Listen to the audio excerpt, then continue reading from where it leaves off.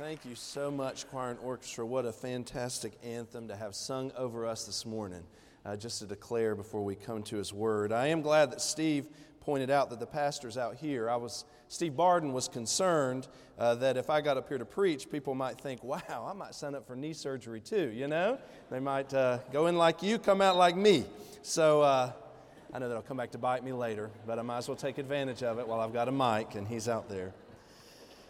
When I was a kid, some of my favorite books were the books with this character on it. Y'all recognize this guy? What's this guy's name? Waldo. Okay, Waldo is made famous from the Where's Waldo books. He's a character that's famous in 28 countries. He has different names all over the world. Actually, he was the invention or the creation of Martin Hanford, who was an illustrator. He loved to draw crowd scenes. Publisher came to him with an idea, and it birthed Waldo. I think his Christian given name is actually Wally, but in America we call him Waldo. But the idea, if you're not familiar, is he has books, and on every spread of the book, I know you can't see from where you are, but he has these crowd scenes, and you try to find Waldo on the page. And sometimes it takes some serious searching to locate Waldo on the page. And, you know, there are even imposters to kind of throw you off and get you looking in the wrong direction. But if you train yourself or spend enough time, then you'll actually find Waldo hidden on the page. He's right up there. Next time y'all can look that up on the internet and find it. But, you know, precisely because it's difficult to find Waldo, that's why people buy this book, you know? If it was one big spread that was empty except for Waldo front and center, nobody would want to buy that book. You know, they want to buy the book because the challenge of looking for him on every page. Now, I will tell you, sometimes you end up on one of those pages and you think, I think Martin Hanford is pulling a joke on me, you know? And you thought, that'd be pretty funny if he made the book and you're sitting there staring and Waldo's not on the page, you know? And sometimes that's what we do, though. We stare at it and in frustration want to burn the book. One Christian man in the 17th century most clearly was able to communicate what it was like to experience God in the common business of life. His name was Brother Lawrence. They actually took his writings and combined them together in a book they call Practicing the Presence of God. But he writes something in there that's really perplexing to me, and it kind of applies to what we're looking at this morning. He wrote, God has various ways to draw us to Him, but sometimes He hides Himself. God has various ways to draw us to Him, but sometimes He hides Himself. Sometimes the pastor and I kid about when people make a comment of a book they read or a sermon they hear and they say, man, that was so deep. And we think sometimes when they're saying that, what they mean to say is, man, that was so confusing, you know? It's not so much that it's deep, it's just I don't have a clue what he's talking about. Well, to me, I think this quote is a little bit deep, and frankly, because it's a little bit confusing. Sometimes He hides Himself. Does God really hide Himself? Well, I think we've all had moments and days and situations where we feel like we're staring at a page and wondering, where in the world is He in the midst of my circumstances and in the midst of my life? You know, when Hurricane Matthew ripped through western Haiti, which is a place that's already in devastation and such a low standard of living and low lack of resources, and then Hurricane Matthew comes in and takes something that's awful and makes it worse, and you think, where is God when these things are happening? Or even when the hurricane comes through here in places like Nichols, South Carolina, where the waters raise and completely cover the entire town, every house in water. Or a 1,000-year flood in our own community wreaks havoc, and you think, where is the Lord in the midst of these things? Or maybe it's more personal than that. Maybe it's loved ones who get terrible diagnoses, and you think, what's going on? Lives cut short. Maybe a job that ended that was unexpected. Where is God in the midst of these situations? Is He hiding Himself right now? Because I can't quite put my eye on Him.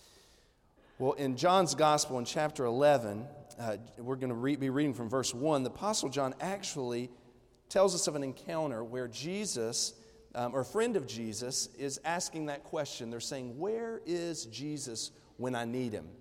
And if you'll notice in your bulletin, the pastor was going to be preaching from this chapter, but if all goes well, next week he might be preaching the last part of this chapter. But I'm going to be reading to you from John 11, beginning in verse 1. says, "Now a man was sick, Lazarus from Bethany, the village of Mary and her sister Martha. Mary was the one who anointed the Lord with fragrant oil and wiped his feet with her hair. And it was her brother Lazarus who was sick. So the sisters sent a message to him, 'Lord, the one you love is sick.' When Jesus heard it, he said, 'This sickness will not end in death, but is for the glory of God, so that the Son of God may be glorified through it.' Now Jesus loved Martha, her sister, and Lazarus. So when he heard that he was sick, he stayed 2 more days in the place where he was." Now this is a real famous passage. We're all very familiar with it for the most part, especially because of the end of the story, because we kind of know what we're headed towards. But John is the only one who actually includes this in his gospel. No mention of it in the other ones. And John lets us know that Lazarus, who's a beloved friend of Jesus, is sick. Mary and Martha are concerned. They're in Bethany with him. And we don't know the extent of Jesus' friendship with Mary and Martha and Lazarus. What we do know is that he was an unwelcome guest in a lot of people's homes at this period of time in history. He was walking around and he was preaching that he was the Son of God, and people thought he was crazy. They thought he was devil-possessed. You know, even his family was having a hard time with Jesus because they're like, "I don't know what he's saying. We don't know what to do with him." But there was this, family that would take him in. In fact, Jesus himself said, "Foxes have dens and birds of the sky have nests, but the Son of Man has no place to lay his head." But there was one family that would open its doors to Jesus when he was in and around Jerusalem. And this was the family of Mary, Martha, and Lazarus, 2 sisters and a brother. And they opened their home to Jesus, and that tells me a whole lot about them. You know, we can learn a lot by that they would actually open their doors to the Lord. In fact, I think there's a very applicable question for you and I there. It's the question of, do you make room for Jesus in your home? Is Jesus an invited guest in your home? You know, sometimes we might say, well, we'll leave Jesus down at the church or in the Sunday school class or in the Bible study. But I'm not sure we want him coming into our house and kind of changing the way we live. He's maybe a little too radical to kind of come into our house and kind of change the order of things. Or maybe he's calling me to something just a little bit more than I want to kind of give in on. So is Jesus welcome in your house? Is there room for Jesus to walk through the halls of your home and where you live? Jesus physically visited the home of Mary, Martha, and Lazarus. They lived in Bethany. It's a suburb, the scriptures tell us, about 2 miles outside of Jerusalem. And their closeness to Jesus is the reason that the sisters felt so free to actually interrupt his big evangelistic tour and tell him that they had a big need at the home. And so, because Jesus loved this family deeply, he loved Lazarus, and Lazarus is sick. You know, when you have a serious illness or when you're really sick, what you really want is you want somebody who can make it better, right? You don't want somebody who's going to say, well, I've seen something like this before, and you know what they did. You want somebody who can speak to what you're dealing with and can bring healing to your life. Well, just think about Lazarus. That's what he had at his disposal. He had the author of life at his disposal. He had God with us, the miracle worker, Jesus. So they send this urgent message to Jesus that Lazarus is sick. Have you ever got an urgent call of somebody that's in need that needs you to come right then? It's really urgent. I need you to come. Whenever my wife was expecting our first child, Caleb, she was great with child. We're talking days, weeks away from the supposed delivery. I come downtown. It's Tuesday, mid-morning, and I get a call from Rachel, and she says, "I think my water broke." And I'm like, if you want to know how to send a husband into a panic, I don't know what that means. What do you mean? What's going on? So I start panicking through this whole thing, and she's like, "Calm down, you'll be fine." Anyways, but so, call the doctor. So she calls the doctor. Well, Rachel is at our home in Lexington. I'm here at First Baptist Church. The goal is Baptist Hospital across the street. So what are we going to do here? Babe, if I come home, what if you deliver that baby before we get down? I don't know how fast this is going to go, so get in your car and get down here. I'll meet you at the garage, So she does. She comes down here and meets me at the garage because that was the right thing to do, all right? Well, okay, what if when I told that story to you, I said that she called me and she said she had a need, and I said, okay, you come down here, and about 2 hours later, I decided to walk across the street. That'd be absurd. I probably would have never met Caleb because, it doesn't matter how great a child she was, it'd be over for me, Well, Jesus gets word that Lazarus is sick, and John tells us there. Did you notice this? In verse 6, the verse, it says, so when he heard that he was sick, he stayed 2 more days in the place where he was. And you want to be like, no, we got to get going, But it's Jesus, so we don't say that to him. Now, to be clear here, the only message that we know for sure that Jesus received about Lazarus was just the information that Lazarus was sick. There was no real clear request for Jesus to come quickly. We need you now. This is desperate. We don't really read that in there. In fact, one commentator writes, notice there was no request among friends. Requests are not always needed. That's one of the beautiful things about Sunday school, I think.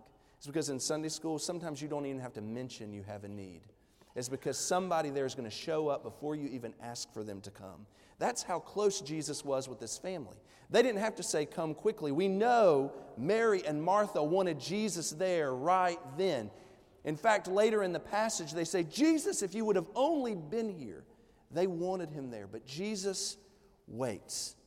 And sometimes we discover he hides himself, right? He stays put for about 2 days. Not 2 hours, 2 days. I think some days you probably feel like you're just waiting for Jesus to show up. Everybody else around you knows how serious the situation is. Everybody else is praying for a miracle. Everybody's just trying to encourage you, and you feel like you're sitting there waiting for Jesus to decide to move. But Jesus stays in the place where he was. And we keep searching that page, looking for him. Where is he? Where is he? Of course, it's not always that way. Sometimes when you're looking for God, you can't even miss him if you wanted to. We've all had days where God's presence was just too overwhelming to miss. He's front and center on an empty page. You can't miss him. In the Old Testament, Noah experienced one of those days. Of course, he's on the ark for nonstop rain, 40 days, 40 nights. You can imagine at some point he's going, God, where are you? Can you please stop this rain? But he wasn't on the boat for just 40 days. He was probably on there for over a year. And so at some point, it was probably hot, and it was probably wet, and it was probably loud, and probably smelly. And he's like, did he forget about us, But then finally, in Genesis 8:15, then God spoke to Noah, come out of the ark, you, your wife, your sons, and your sons' wives with you. Bring out all the living creatures that are with you. Don't you think that was a day whenever Noah could clearly see God's presence? He couldn't have missed it if he wanted to. It says in verse 15, then God spoke to Noah. That had to be a memorable moment. Of course, he had experienced that before, but now God speaks. He couldn't ignore God if he wanted to. He was impossible to miss. So then God tells him it's moving day. And then after they get out of the boat, he sets up a covenant and he says, I'm going to give you a sign just in case you ever doubt me, that I think that I've forgotten you. And it says in Genesis 9:12, and God said, this is the sign of the covenant I'm making between me and you and every living creature with you, a covenant for all future generations. I have placed my bow in the clouds, and it will be a sign of the covenant between me and the earth. In other words, you're going to look up there and you're going to see the rainbow and you're going to say, he hasn't forgot me. Have you ever had a day that's kind of a rainbow day?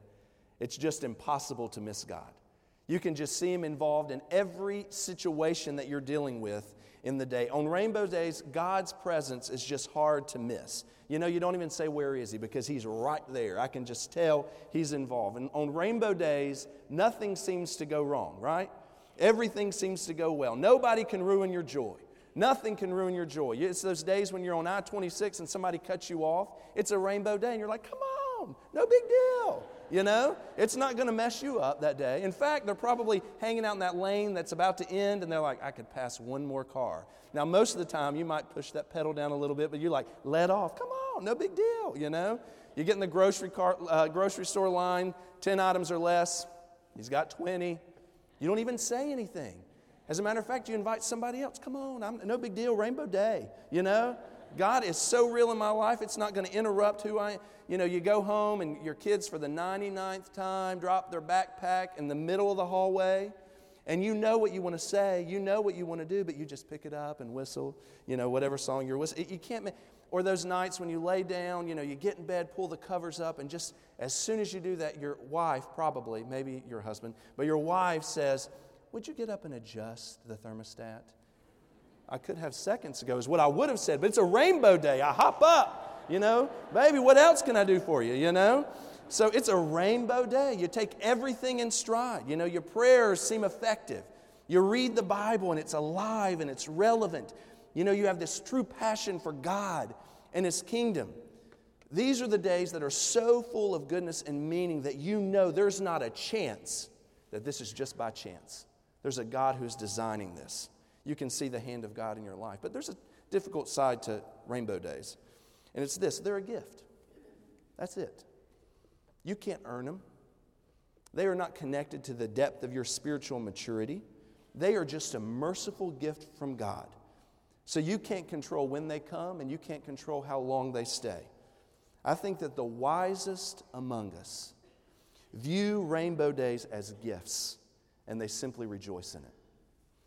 I remember whenever Rick Milne received his nasal cancer diagnosis, May of 2007, the very next Sunday was Mother's Day, and he said, Wes, I'm going to teach the college students, and I'm going to talk to them about dealing with this cancer. And so we met on the gym floor, and I remember he got up there and said, our family's going to, this is how we're going to deal with this cancer. We know we must choose to run to either faith or fear. We have chosen faith. And then he goes on to describe how sometimes a cancer diagnosis can be like a roller coaster, lots of ups and lots of downs. And he said, we have decided to rejoice in the good days and plow through the bad with Jesus as our refuge and rock. Good days, rainbow days, they are a merciful gift from God. Rejoice in them. Make the most out of them.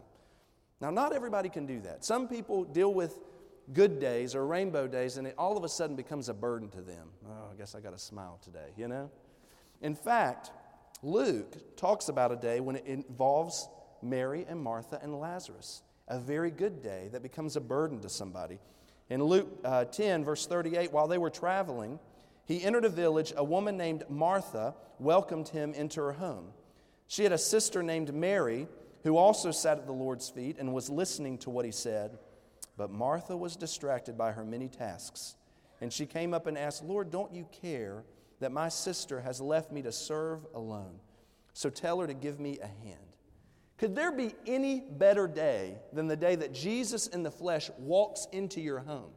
I mean, Jesus was there, and Mary recognizes this is a rainbow day. So you know where she is?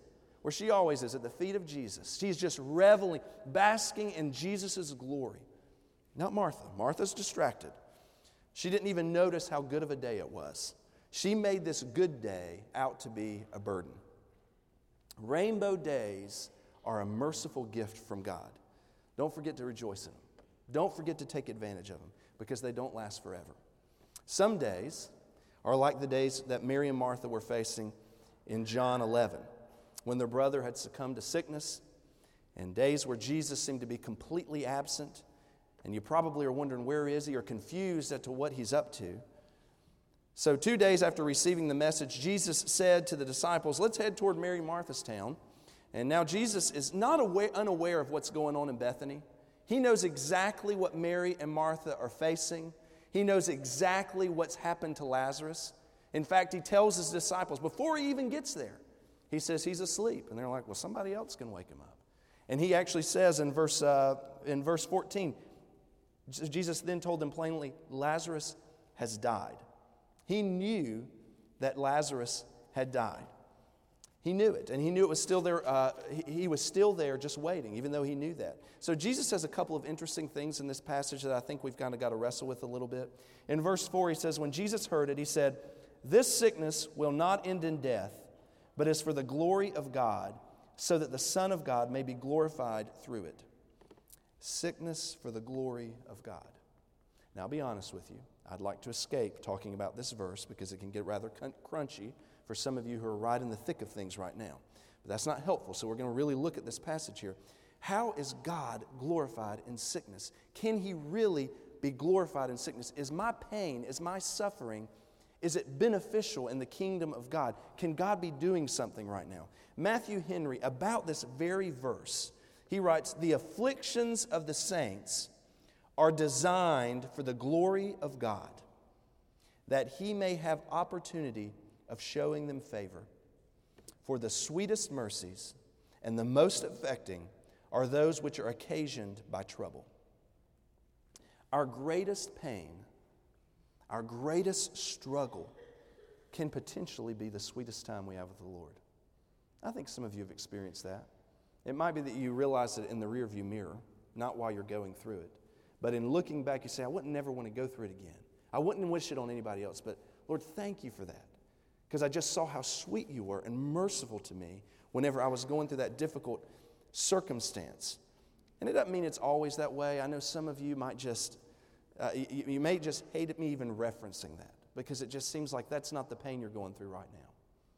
That's not exactly how it's working out for you right now. I remember Dr. Milne saying on that same day, he said, God does indeed use such seasons of life to take us to a deeper spiritual maturity than we can get to without trials. God uses trials to grow us in faith.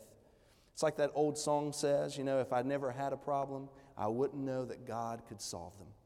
So sometimes by going precisely because we're going through the problem, we see God can solve them. We see God that God can be glorified in the pain that we're experiencing. Well, it's kind of like, it's really clear to us that God was glorified on Resurrection Day, on that Easter Sunday, when Jesus came up out of the grave, triumphed over death and over sin. And we write, our most triumphant songs are about that moment because it was just so obvious, all the glory to God, because everything He had said, everything we believed is true. But have you ever considered that on the day whenever Jesus was being beaten and being nailed to the cross, suffering, dying on that terrible Friday, that God was also glorified when He was on the cross? He was. One commentator says, of course, God was glorified through Jesus' resurrection, but He was also glorified through His death. Any crisis that brings glory to God is good. If God is glorified in illness, it is good, as difficult as this is for human minds to grasp. So we now call that terrible, awful day, we call it Good Friday, because it glorified God, and it's good for us in eternity. Also, there's this idea that the death of Lazarus could glorify God because it was not going to be the end of the story. The glory of God is going to be seen as Jesus calls him up out of the grave. And that's a fascinating thing about Jesus. He's there with His disciples. They know the situation, and He's talking to them, but they don't have a clue what He's talking about, He's saying this sickness will not end in death. They probably don't have a clue what He's even pointing to when He says that. It shows us how much more deeply Jesus is aware of the circumstances of our life, the situations in the world that we're facing. He was thinking beyond what we could even comprehend at that moment. They could never imagine that Lazarus was going to walk out of the grave. He actually goes on to say to the disciples in verse 15, I'm glad for you that I wasn't there so that you may believe. But let's go to Him. Can I suggest to you that even in the hiddenness in His hiddenness, God is still up to something. By not going there, Jesus is going to be able to accomplish something that He might not have been able to do, or do the same way if He and His disciples would have been there before Lazarus died. He was about to increase their faith. They were going to believe in a way they couldn't believe otherwise. Now, Mary and Martha and Lazarus had to go through the thick of it. It was an awful circumstance, but it was useful. Jesus wasn't missing from Bethany. He wasn't missing from the occasion. You know what? Jesus was closer than you could ever imagine. Jesus is closer in your life than you could ever think. Although you can't find Him so easily in the midst of your difficult circumstances, He's not abandoned you. If you find yourself in tough situation, difficult circumstances, terrible diagnosis, frustrating life, and you think, where's God? Folks, God has not abandoned you. For the last few weeks, I've been going with our Good News Club team out to Meadowfield Elementary. We help host a Good News Club there. And I've been teaching the Bible story. You know what I have to tell those kids more often than any other verse? Hebrews 13:5, where it says, He Himself has said, I will never leave you or forsake you. Because they think, oh, if I sin, I'm not a Christian anymore. I need to ask Jesus in my heart. But no, as a matter of fact, I make them hold up their hand. And I say, I want you to say it just like this. God will never leave me. And so that's what those kids say. God will never leave me. And I don't know what you're going through today. And sometimes you're in a period of time where you're thinking God is AWOL. You know, Jesus is AWOL from your life. And you're wondering where he is and what it is that you did to make him hide himself from you. Don't believe the lie that he has abandoned you. In fact, you can just pull it out. You can say, the Bible tells me God will never leave me in those situations. If you are in Christ, then you have the promise of God's presence in your life forever. But sometimes our feelings deceive us. We think he's not there. Beloved, he has not forgotten you. In fact, he says, look, I've inscribed you on the palm of my hand.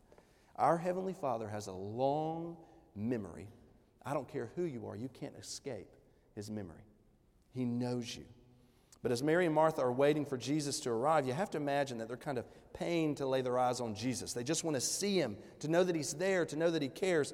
Thomas Merton said, if you find God with great ease, perhaps it's not God that you found. You have to learn sometimes to be able to trust the author of life when life is getting confusion. You have to believe that God has a good reason for hiding himself right now. So Lazarus is still in the tomb whenever Jesus shows up. And John shows us that when Martha hears that Jesus is coming, she runs out to meet him. And you can imagine, she's carrying a heavy weight right now. Where were you? You know, this is the one she wanted to see, the one she sent for. And in verse 21, it says, then Martha said to Jesus, Lord, if you had been here, my brother wouldn't have died. And I think sometimes we say that same thing. Maybe we say it inside, not necessarily out loud. But we think, God, if you would have been here, if you would have stepped in, why would you have allowed this, Lord? Where was God when this was going on? Lord, if you had been here, if you had been here. And even Christ's words to Martha aren't very comforting. He says to her in verse 23, your brother will rise again. And you almost think that sounds like every well-meaning preacher, you know, when they don't know what to say and they still feel like they got to say something. Well, he'll rise again. He's in heaven. And it's just not as comforting sometimes when you're in the midst of that right there. Verse 24, Martha said, I know that he will rise again in the resurrection at the last day. Jesus said to her, I am the resurrection and the life. The one who believes in me, even if he dies, will live. Everyone who lives and believes in me will never die ever. Do you believe this? You know, Jesus liked these I am statements. In fact, John records at least 7 of them that he clearly stated, where he said, I am the bread of life. I am the light of the world. And here he says, I am the resurrection and the life. Now, there's kind of subtle power in there for us when we read that, but it was very overt for a Jewish reader or for a Jewish listener when Jesus would have said that. Because to say I am has this all kind of theological meaning behind it, because they know the great I am. And so I am means that Jesus is self-sufficient for that. I am not, you are not, but Jesus says, I am. But Jesus says, I am in all of our situations. So with this statement, Jesus moves Martha from kind of an abstract belief in resurrection, that will take place at the last day, to all of a sudden a personalized trust in Jesus that he is over life and death and my circumstances right now. Verse 27, she says, yes, Lord, I believe you are the Messiah, the Son of God who comes into the world. I think this is part of the reason why we have days where God seems AWOL. He uses these days to teach us, to trust him. He's not absent from our lives. He has a plan. And you know what, though? Death was not part of his plan. The naturalist tells us that that's kind of the natural stage of life, but it was not God's plan. The scriptures say, Paul spoke of death as the last great enemy. Jesus is even grieved by death in this passage. Pain was not his plan. Separation was not his plan. Anxiety, grief, strife, those were not his plan. So God in the flesh weeps there. God wept. So God understands our tears. So is God still sovereign over our life if that's how when he seems absent like this?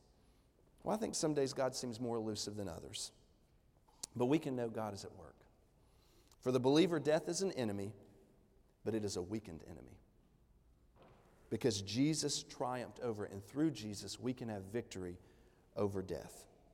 Jesus said, I am the resurrection and the life. The one who believes in me, even if he dies, will live. Do you believe in Jesus? We're all going to die. But for those who believe in Jesus, will live even though they die. Heavenly Father, we thank you that we have time to study your word. God, and we thank you that we have the truth of your word, knowing that you are the resurrection and the life.